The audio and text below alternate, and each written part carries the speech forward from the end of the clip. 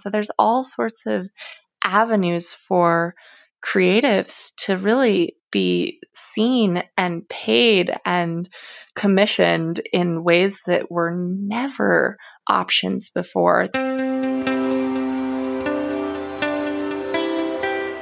Are you looking for ways to shorten your marketing learning curve and help your organization survive and thrive? Welcome to Relish This, the Purpose Marketing Podcast, a show for purpose-focused leaders who want to use marketing techniques to fuel their organization's growth. If you're a returning listener and you haven't subscribed already, we'd love to have you. Also, please consider leaving a review wherever you listen to podcasts. Now here's your host, author and marketing specialist, Stu Swineford. Hey everybody, Stu here. My guest today is Teague McDaniel, and they are the founder and curator of Creative Integration Initiative.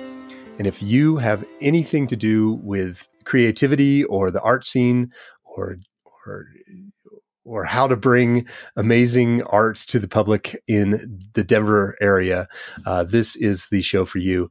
Teague and I had a really fun conversation about being mission aligned, about how to say no to non-mission aligned work, and how to really inject the ecosystem and keep creativity in the ecosystem that is just life. I think that this was just a really fun show. Teague and I had a lot to talk about in terms of our mutual experience with Denver's art community and just living in the area for as long as I have been able to live in the area. I really hope you enjoy the show. Here we go. Good afternoon, Teague. How are you today? Doing well. How about yourself? I am doing great. It's a beautiful day here in the Rocky Mountains, and we're recording this in late August. So coming into the fall season, I think this will air in as it has gotten a little bit colder, hopefully. But it's a beautiful day today.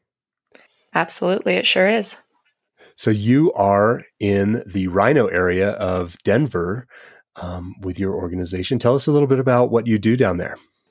Absolutely. So I actually office out of Rhino and in Boulder, but I consider myself to be the founder of a nomadic institution, meaning that we're very nimble in terms of location, and we kind of serve wherever we're fit. My organization's name is Creative Integration Initiative, or CII for short.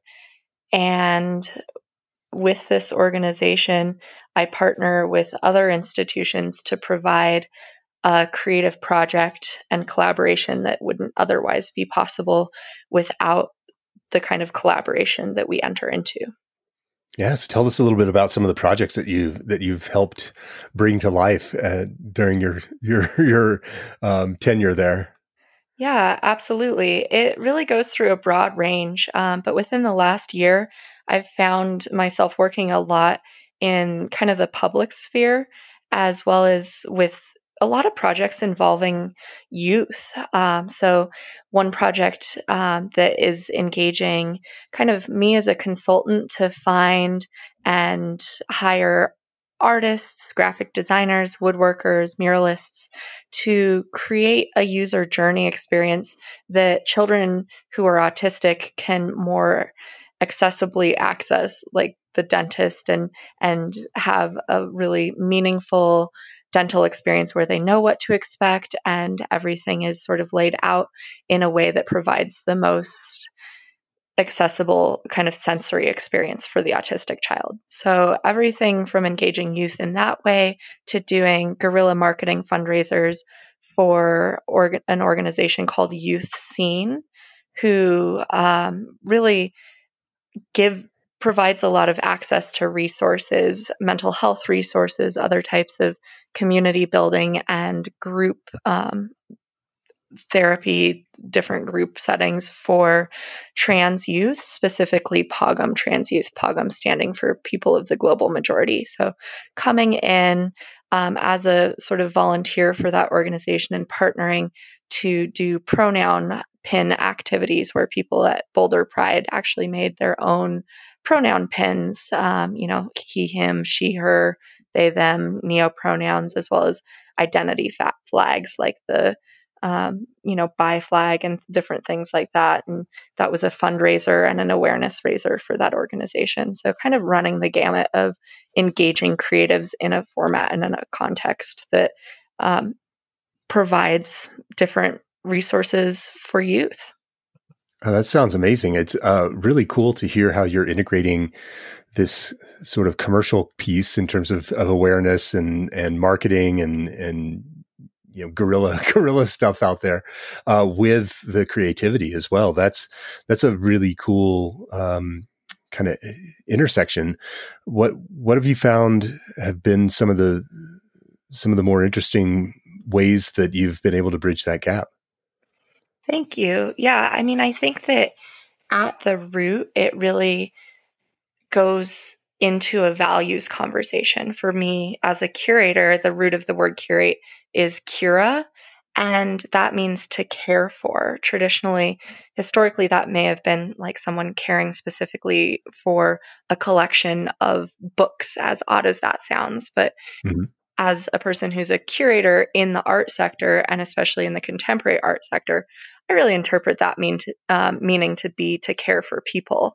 The founder of Youth Scene is also a curator by trade. And if you look at Dr. J's organization, they're really providing connections to resources and community connections to trans youth. And kind of the same with my approach to curating is really just an approach where if I find that I'm able to care for a body of people, typically that's through an existing body of people, through an organization that already has a body of constituents, that's really a format where I can kind of complete my goal as a curator to provide meaningful connections, meaningful art experiences through artful engagements in the public sphere. And so really tapping into those already established communities like libraries,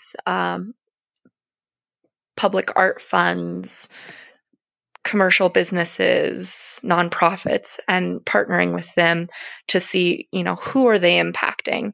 And that's what makes it, really initiative based. And where I find a lot of the joy is by finding out the who we're impacting from these organizations, because they already have a group of people they're serving. I just come in to initiate something that couldn't be accessed or contributions that couldn't be made possible otherwise.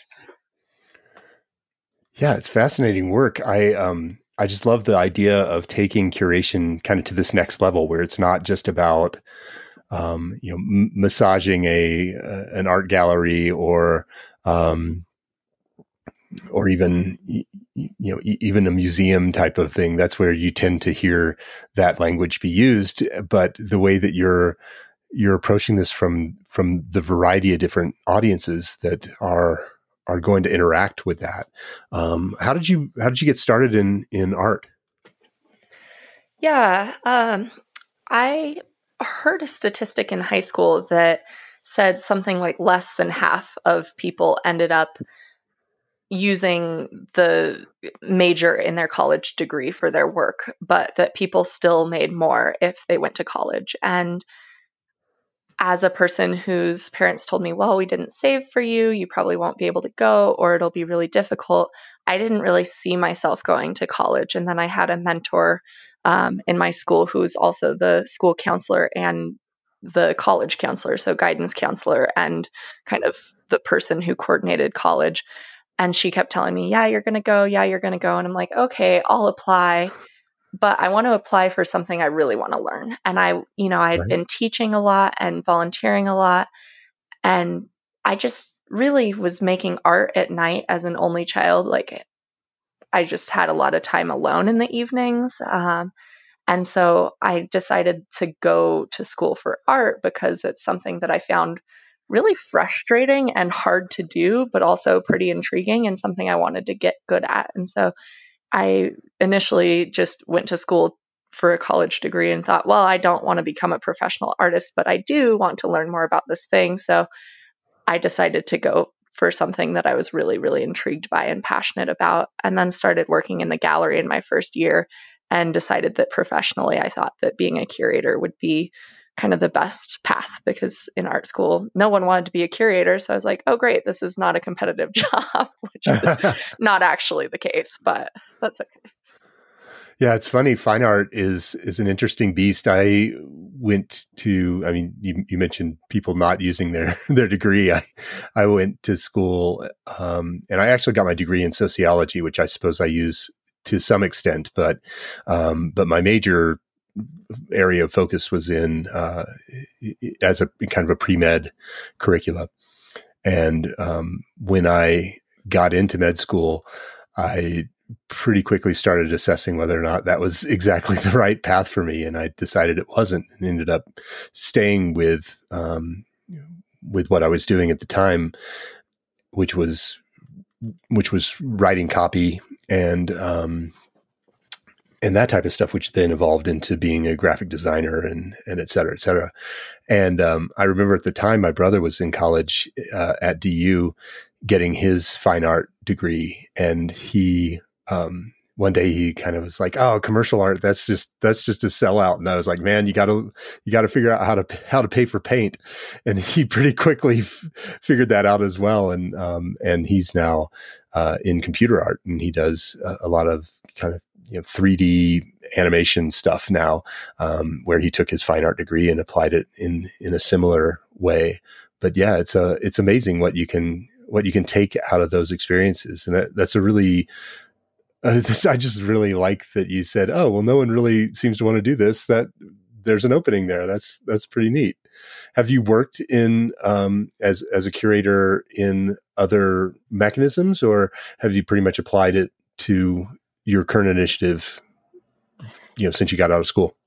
Yeah, I mean, I guess I've been curating in some capacity since 2011, and working in galleries. So I've worked in kind of museum type settings as well as commercial galleries as a gallery manager, who I was basically like the assistant director because I was the only employee besides the owner, and it was like an artist run space. And then Creative Integration Initiative has actually existed in some capacity under its previous name, Leto, Leto, projects since 2018. And so doing independent curating through that, and then other types of curating before that as well. I also worked for a commercial art firm called Nine Dot Arts, and they work, they've done everything from the art at Dairy Block Alley with the, LED integrated sidewalks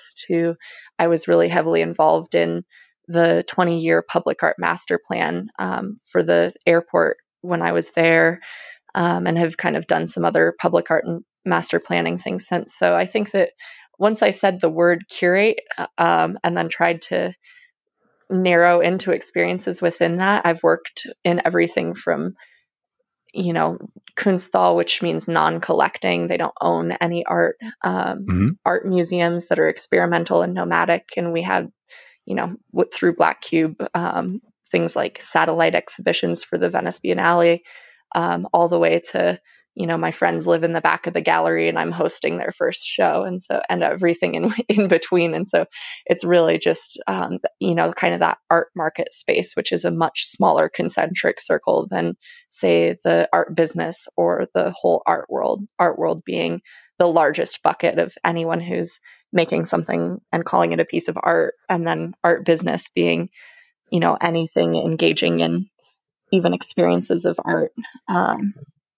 More like things like Meow Wolf, where people are going for an entertainment experience.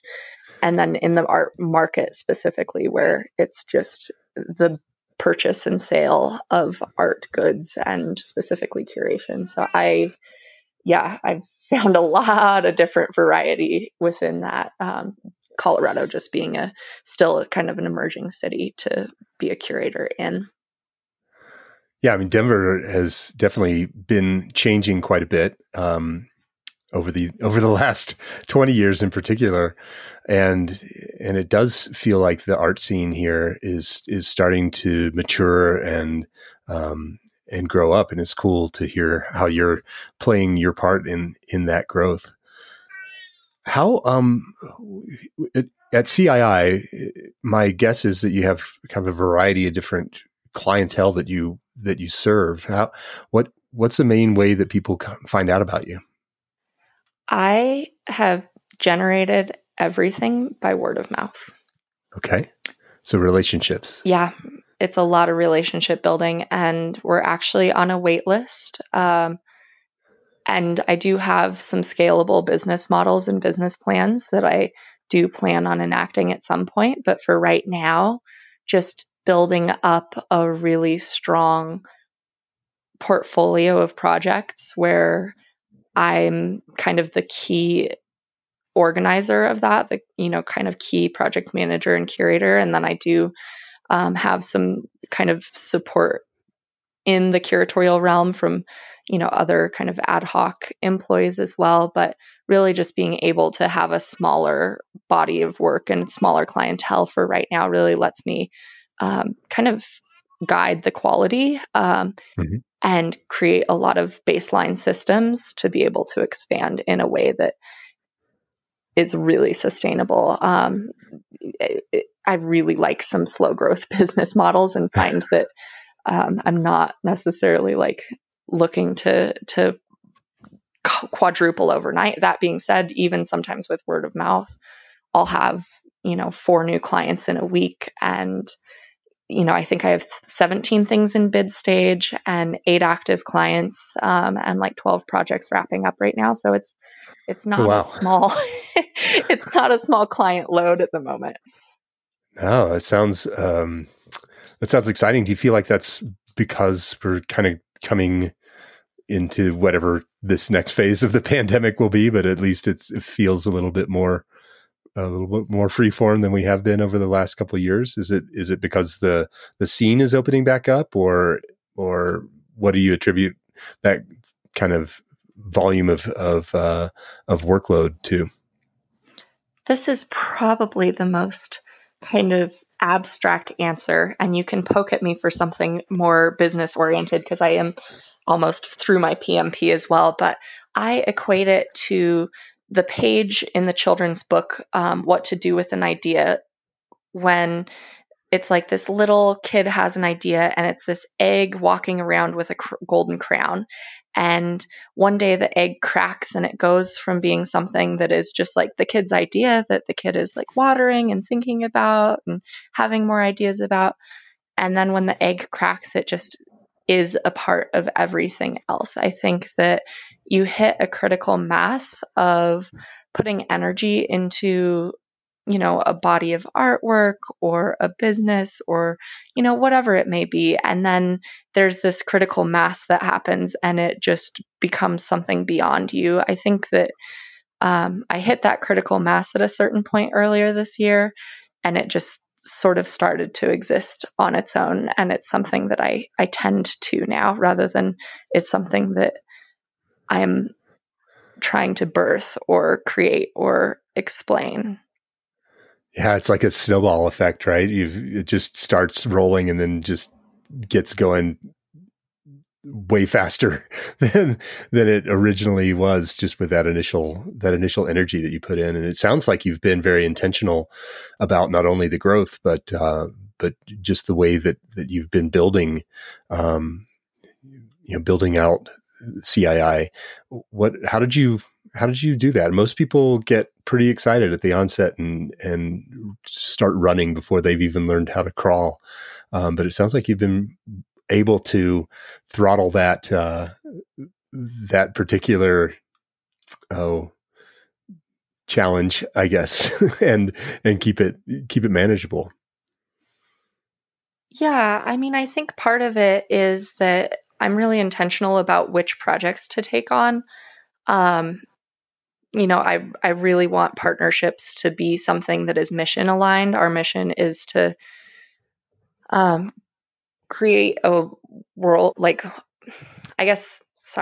basically a beacon of creative vitality. And we do that through the curation of visual arts, workshops, education, and initiatives. And then the vision is a world of widespread creativity.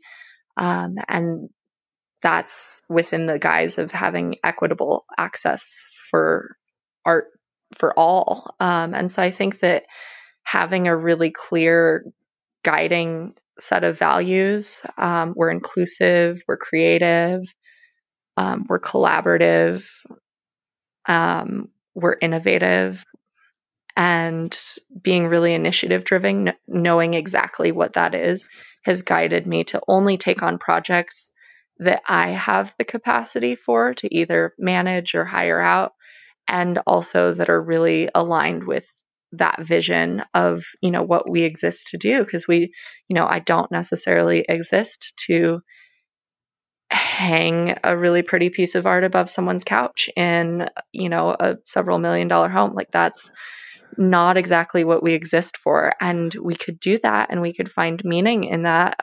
But just evaluating, making sure that partnerships are at least 2 out of 3, right? Profitable, mission aligned, and like in the collaborative partner is really in line with, is an opportunity for us. If we hit 2 out of 3 of those, then we're smooth sailing. And so, it wasn't like I was trying to get every art consulting gig on the block, which automatically lends to a slow growth process. I've also been keeping, high stakes full-time jobs and raising small children and buying a house and raising animals, as you can hear in the background, and, managing my own art practice at the same time. And so over the years, I had just stepped back from each of those responsibilities and put more energy into this business. But having all those other things going on and then having a really strong mission, vision, and guiding values has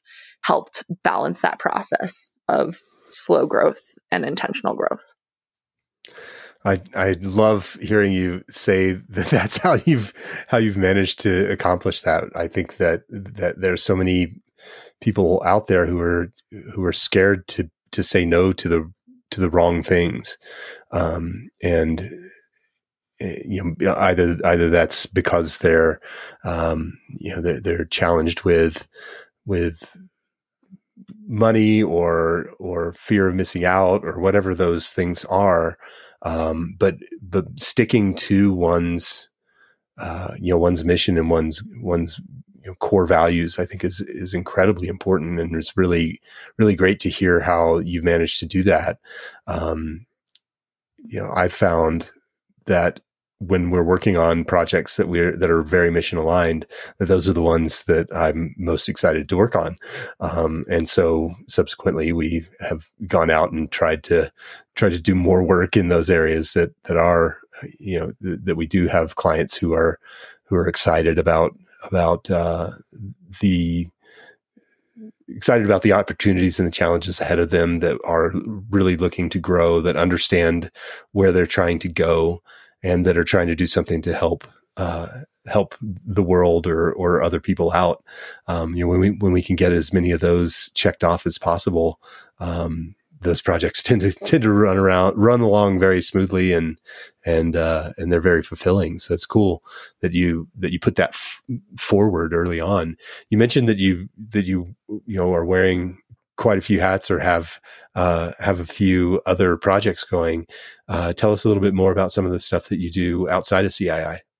Yeah, absolutely. One of my favorite things that I do right now outside of that capacity is write as the art writer for Outfront Magazine.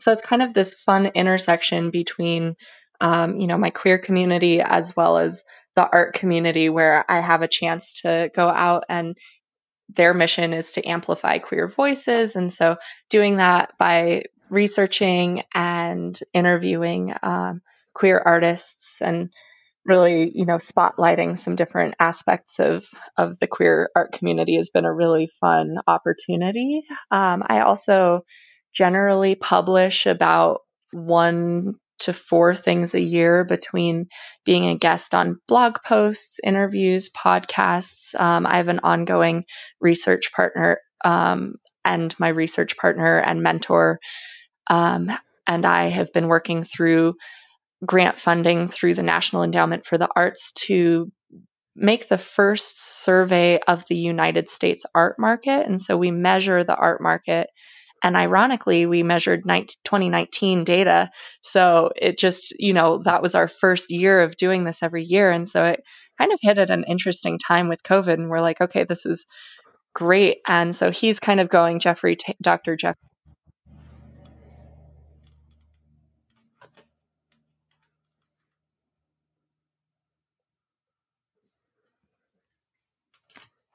Hey, Teague, I lost you for some reason. Can you hear me? Do you have me back? I have you back, yes. Oh, I think my screen locked. I'm so sorry. When did That's okay. I think we may have captured it. I just couldn't hear you for some reason. But it looks like it recorded. You kind of dropped off right when you were talking about Dr. Jeffrey. Sure. So Dr. Jeffrey Taylor is kind of taking that research in the direction of measuring the fluctuations in the size of the art market as it's been impacted by COVID. And I'm looking to eventually extrapolate some of that data to talk about disparities and discrepancies in terms of racial inequality in professions of the arts business, specifically curators, because this art market data measures a lot more. So, kind of ongoing research as well as the writing, publishing, and then I'm a social practice artist. And so keeping my body of work active. I'm really a project-based artist. So whatever the idea is, I'll find, something an art medium that'll work to produce that. So everything from printmaking to right now social practice, which means basically participatory artwork where the medium is community and engaging with folks. And so that series is called Post-Gender Euphoria, and it's giving opportunities to playfully imagine a post-gender society. So between kind of the publishing, the researching, my own art practice, and then kind of some of those intersections into queer communities, and then teaching at the university level, that kind of fills out the sort of body of work that I want to be doing. You're doing a lot. That's just a lot of irons in the fire there. I love it. It's just amazing. Oh yeah, getting my PMP too, and just got a certain graphic design. I'm just like, yeah. Well, you're a busy person. That's amazing. So you mentioned early on that you have a lot of projects that are working with kids. Tell us more about some of those projects and how they're affecting and impacting youth, and is it bringing youth into the art world as well? Tell us more about that. Yeah, so I'd say yes and no. A lot of these are creative experiences for youth.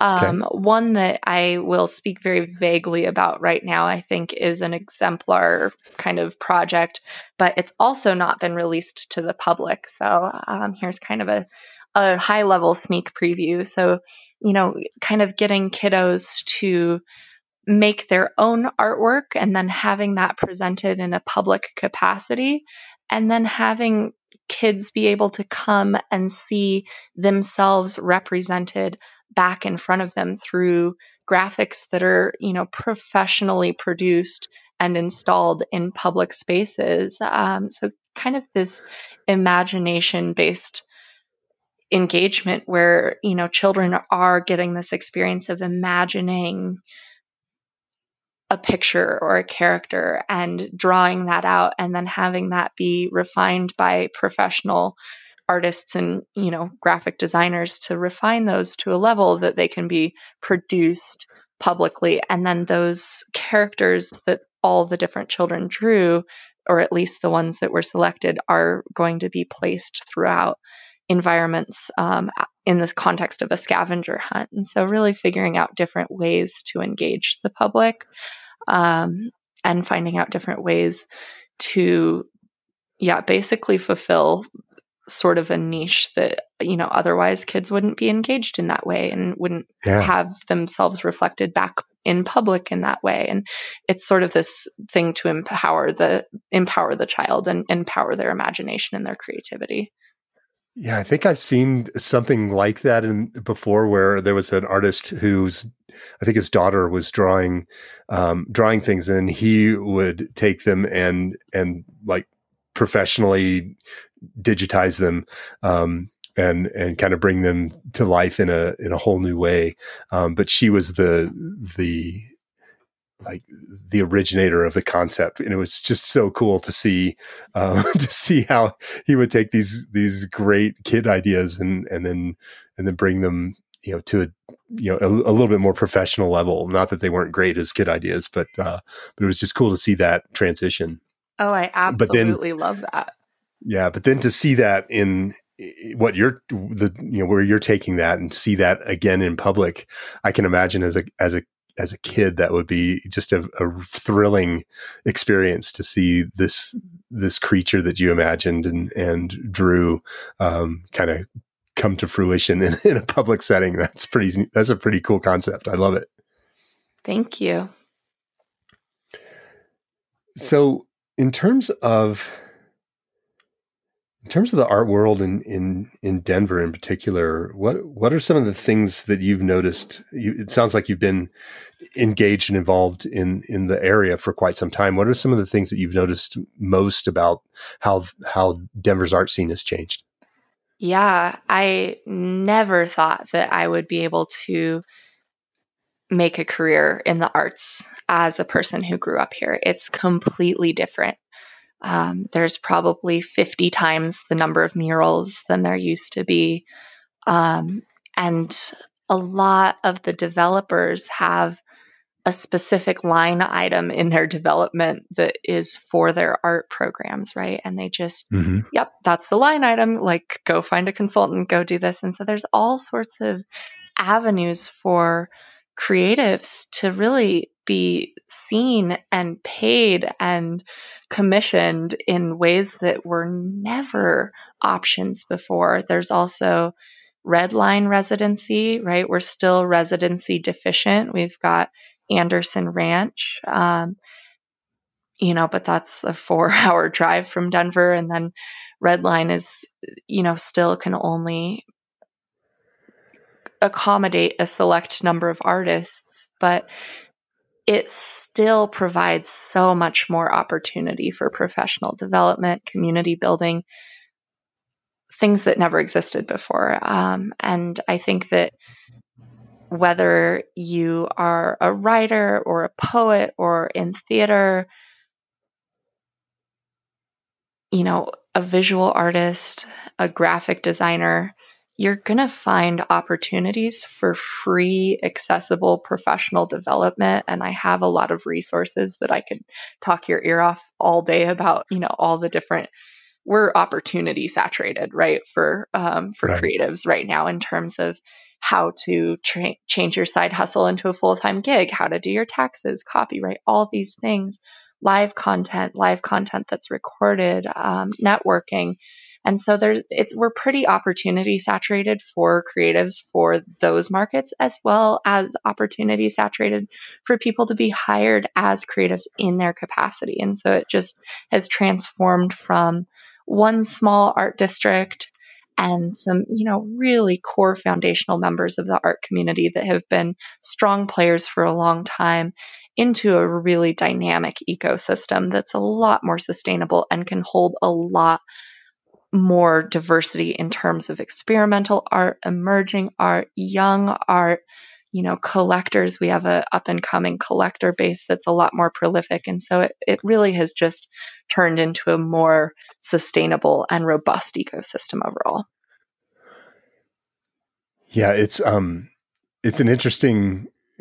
an interesting journey, I think, to watch how all of that has transitioned over the years. And I know that Denver has, an emerging, like, even what's the word I'm looking for? Immersive art stuff going on. And, you mentioned the murals, and certainly if anyone is in the Denver area, I always recommend heading down to, to Rhino and checking out all the great great art that is just everywhere down there. It's really cool to see, and it's spreading too. I mean, even up here in Nederland, there's a great big new mural that's gone up on the side of one of the buildings. It's just amazing. And so it's this really amazing engagement that's happening within the art community, where it's bringing everyone into the focus. And I just really enjoy hearing how you're helping to foster that. What types of clients are you working with typically, as at the CII? Yeah, absolutely. And before I get into that, I just wanted to speak a little bit more to something you were bringing up, which is just how much a part of our city it has become. And I really want to attribute that at least partially into the idea that as a state and as a city, we have really bought into the economic argument, the business argument for art and for artists in society. And noticing that our state public art department, Colorado Creative Industries, was moved into the economic department, right? And now Boulder is following suit as a city, and considering doing the same. And so seeing sort of this vitality increase just through people seeing the value and through grants that are popping up like Arts in Society. And so there's really been a lot of kind of paradigm shift as a culture and as a state that has led us into this place where we are now, one Santa Fe Arts District is only one of many arts districts, and you can tell people to go to RiNo. And I want to be sensitive also to the fact of the painful gentrification that has taken place, especially for racial minorities, disabled people that have been multiple generation families in the Denver area community who may be pushed out even if they own their home due to property taxes, right? And so there is this really big economic vitality aspect, but there's also this aspect of erasure, right? We've seen a huge erasure of the DIY scene in Denver and DIY artists being pushed out. Many of my artist friends are now in places like New Orleans or Detroit or, back where they grew up, where they can stay with family for a while. And so it's also gotten infinitely more challenging to navigate the cost of living as a creative as well, and wearing those many hats, right, as a creative person. And so it comes with a balance. And so I think that like the clients that I try and take on are a part of the ecosystem, the creative ecosystem that is providing more in the realm of equitable arts access for all, right? Just going back to that. So public art departments, libraries, school systems, small businesses that serve, and nonprofits that serve, racial minorities, gender minorities, disabled people, neurodivergent people, and leaning into making what has already become a harder place for many to live a place that is becoming easier in the ways that I can impact it, in the ways that I can spread creativity and imagination and joy. Because I'm luckily one of the folks who is a creative who is not pushed out, who is here sustainably for the long term, in part to, raising children who I have co-parents here that I need to figure out ways to stay. But it definitely is a different environment. And so I try to seek clients who are again mission and vision aligned in the ways that that make it sustainable for everybody to stay in Denver. Yeah, it is kind of ironic how Denver's not the only example of this, but Denver's the the one that you and I both know the best, probably, or at least I do. You probably know others as well, but the RiNo district has become, it's the River North Art District. However, a lot of artists were displaced when developers started coming in and building up building up the industry in that area.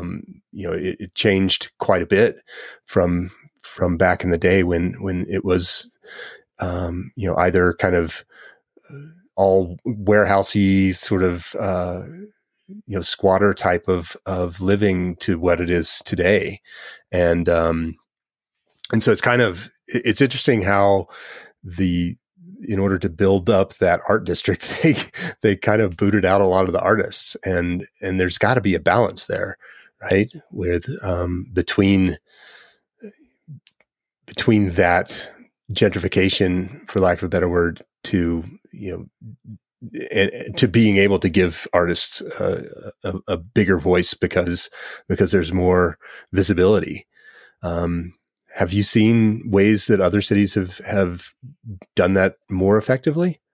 Yeah, I have. I have seen many ways that cities have done that effectively. And I could go through so many examples, like of just if people aren't familiar with RiNo, like you're talking about, not only artists that are displaced, but entire established venues like Heilicon Gallery was a place where there were illustration shows, and a lot of illustrators had galleries for decades, and they owned that building, and they had to shut down the gallery within the last couple of years because property taxes became so unsustainable that even just paying the property taxes was not something that they could manage anymore. And so, really finding ways that, there could be even a economic department and kind of cultural equity department in tandem that sort of work to identify threats to the ecosystem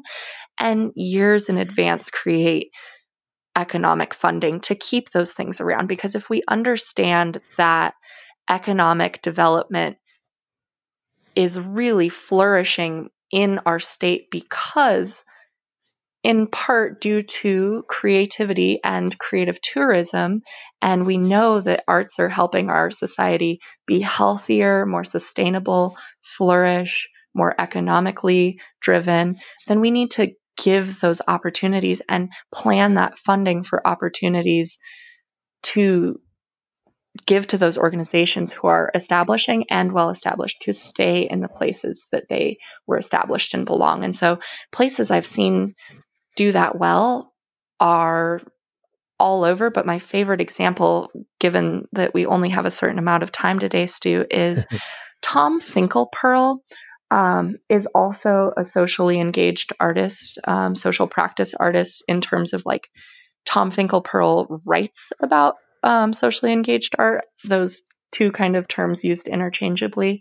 And so not an artist himself, so excuse me, but writes about it. And so Finkelpearl has a whole book on it, but is also in a government role in New York City and launched and oversees a program in the city that is a residency for artists in society. And so this Artists in Society program, they put forward half of the funding as the residency, and then they ask that whichever city department wants to engage puts forward half of the funding unless special arrangements are made. And then artists are invited in just to be a part of whatever space that is. And then at the end of their residency, they create some sort of creative output. So this could look like an artist going into jails for, an extended period of time, and then working with the prisoners, offering workshops, offering kind of just community building, and then coming out with a mural for the prison, or, a poetry book for the prisoners, something like that. I know that a popular one was with the sanitation department because this whole idea was sort of spurred by someone in the feminist performance art movement, Marielle Euclides. And Euclides partnered with the sanitation department to actually like ride in trash trucks throughout New York City and washed the front stairs of a museum kind of as her art piece for that museum. And so just building on this tradition of like labor as artwork and participation in society as artwork. And so I think that New York does that really well through that residency. But I think there's a long way to go in terms of arts organizations, arts ecosystems, cultural environments beyond just the, key museums, beyond just the Science Museum, the Art Museum, things like that. Receiving that different tiered funding and receiving those sort of emergent and emergency supports to keep them nested in the places that they may be helping to gentrify and would otherwise be pushed out. So understanding the impact of arts in society and creating sustainable opportunities for funding and fundraising. Yeah, it's this interesting challenge where people, well, there are a few things. One of them is this idea that I love this place and I want to change it, which is always an interesting thing. So you remember, I think it was the Keep Portland Weird movement back in the day, that was really trying to make sure that the people who came to that area because they loved the art scene or how funky it was, but then once they got there, they wanted to keep it from being that way. They wanted to change it. And then I also think that there's this idea of ecosystems and how we can't live with one thing in exclusivity. We have to understand its place within this entire ecosystem that it's a part of. And when we don't have art, it's pretty bleak. And so understanding that we have to keep these things alive is so important. And I love that you're helping to do that through all the great work that you're doing. So I can't believe it's been almost an hour since we started chatting. How can people find out more about what you're doing, and how can they help support your movement? Yeah. You keep saying things that I'm like, I just need to speak on this one point. I would say, like, for me, it's not even art, right? Art's great, but what are we thinking about when we think of art? Like, are we thinking of a colorful object, and what's behind that? Creatives are behind that, right? And so getting engaged in places like Transforming Creatives that has the workspace in Rhino, Converge Denver, and, their mission of basically investing in the health of creatives. I think that if that were adopted on more of a societal level, then we would be in great shape. I always tell my students that, and I would tell anyone listening to this who wants to be more creative, go to art school, because the next generation is going to need creative thinkers and creative problem solvers to solve the problems that we face that are ginormous and stacking, right? And finding that joy. I think that creativity can only come when there's safety. Animals only play when they're safe, right? And so it's kind of a gauge of our health as an economic ecosystem is if we have creatives that are thriving and flourishing. And so making sure that we have opportunities to support that. You can find Creative Integration Initiative at creativeintegrationinitiative.org or on Instagram at CII Art. You can also find us just through a web search or at Converge Denver, like I just talked about, that is hosted by Transforming Creatives. So down on Brighton Boulevard across the street from the Source.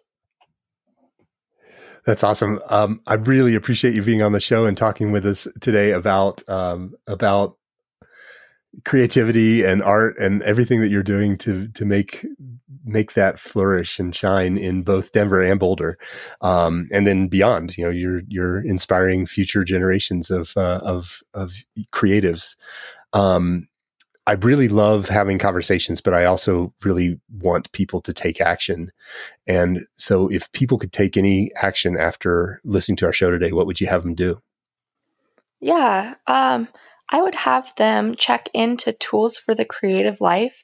It's a monthly series that I put on with a number of other organizations, and it's really a great way to increase kind of your mental health as a creative, your professional understanding. We do also just fun creative workshops, and go back to the episode with Chloe Duplessis and manifest your creative goals. Go back to the episode on trauma-informed creative practices and do a check-in and make sure that your mental health is in a space where you can actually engage in your creativity, even if it's on only 5 minutes 3 times a week at first.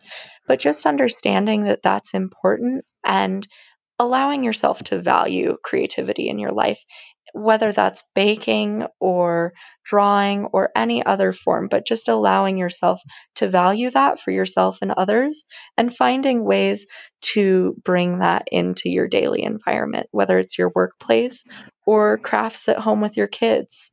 And feel free to reach out to me if you're looking for specific kind of ways to increase the creative sustainability and impact in your life. I love it. I hope everyone can take this episode and go be more creative in whatever capacity you like to be creative. I think that's just an amazing recommendation. So thank you so much for being on the show today, Teague. I really appreciate it, and I hope to talk to you soon. Thank you so much, Stu. Bye. And there you have it, another great episode of Relish This. Thanks again for listening. You can find past episodes of the show at relishthis.org. And remember, if you liked what you heard today, please subscribe and leave a review wherever you listen to podcasts.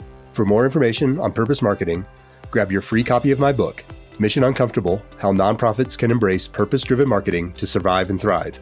Get your copy now at missionuncomfortablebook.com. Thanks again for listening. Come back next week, won't you?